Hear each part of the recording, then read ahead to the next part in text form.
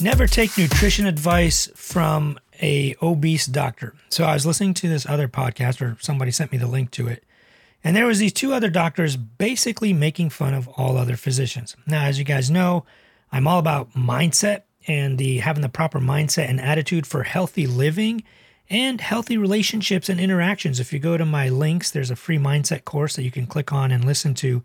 But there was these two doctors, and I'm not going to give them any credence and list their names. You know, you can ask me in my community. In my community, we discuss all the podcast episodes. Hop onto my community if you want, drallo.net/community. But in there, we'll get into details about this, or at least name them if you guys really want. But I don't want to do that. So the biggest problem with this I have is that these two doctors are actually both very obese. If you look at the pictures of them doing the podcast, these are not like super thin, shredded physicians.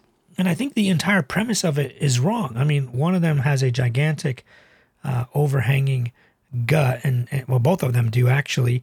And they're on this podcast talking about keto and how they're the original keto doctors and no one knows more than them. And keto is the greatest thing ever. If you listen to my extreme diet and diet religions podcast, you'll know what I'm talking about. But that's an extreme view that really no physician should have. But they're talking about this topic.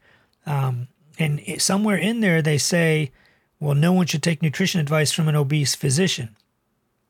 So that is nonsense. Like, imagine you go to see your doctor and they're like, you need to quit smoking, but they're a smoker. Would you be like, no, I'm not going to take your advice because you're a smoker? Like, what kind of nonsense is that? Like, if I when I was doing my residency, I worked with two of the most brilliant pulmonologists. These are lung doctors, literally lung doctors, two brilliant pulmonologists that were ICU critical care physicians, brilliant, great at teaching, taught us so much, but they both smoked. Does that mean that I should not have listened to them and should not have taken their advice? No, absolutely not. That is just nonsense. And I remember back when I used to have my medical school blog, when I was a medical student, we're talking like 2004 or 5, maybe, something like that. I don't know, I had a blog, I don't know, way back when. And one of the questions, I put up a poll on my blog. I said, would you listen to your physician about weight loss or health problems if they were overweight? And overwhelmingly, 80% of people on that blog, you know, just that poll, just a survey, said that they would still listen to their physician even if they were overweight. So regardless of whether your doctor looks healthy, feels healthy, smokes, doesn't smoke, is overweight, is not overweight, has high cholesterol, doesn't have high cholesterol, that should not change your perception or you know, the way you take their advice. They are probably giving you good advice based on years of experience, years of education. You did not go to medical school. You did not study physiology and smoking and its horrible effects on the human, or obesity or metabolism, diabetes, whatever. You didn't study any of that. Now, obviously, you can easily Google it and find out something about it, but it's not the same as a physician who spent like their entire life trying to learn this. So saying that you should not take weight loss or nutrition advice from an obese physician is a little bit nonsense.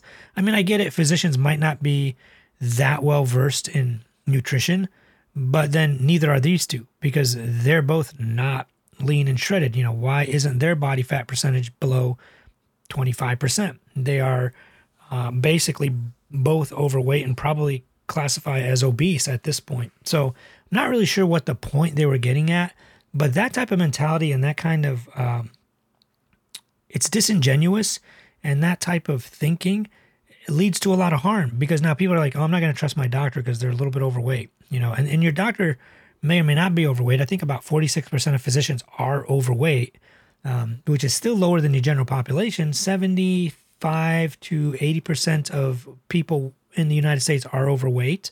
About 42% are obese. But the percentage of physicians that are overweight is 46%. So it is lower in terms of obesity, almost half, you know, between 80% and 40%. So it is lower, but still, that is not a reason to think to yourself, well, I'm not going to take obesity advice or weight loss advice from my physician because they're slightly obese or, you know, overweight, or maybe they're morbidly obese. I don't know. But still, that just makes no sense. That is a Like, what on earth are they thinking or doing? That just literally makes no sense. But either way, those are my thoughts on that. Thank you once again for all the love and amazing reviews. Trying to get up to over 100 reviews. So if you guys could put in some more, I would appreciate it. Go on Apple iTunes, download some more episodes, read them, watch them, leave some awesome reviews. I love you all. Peace.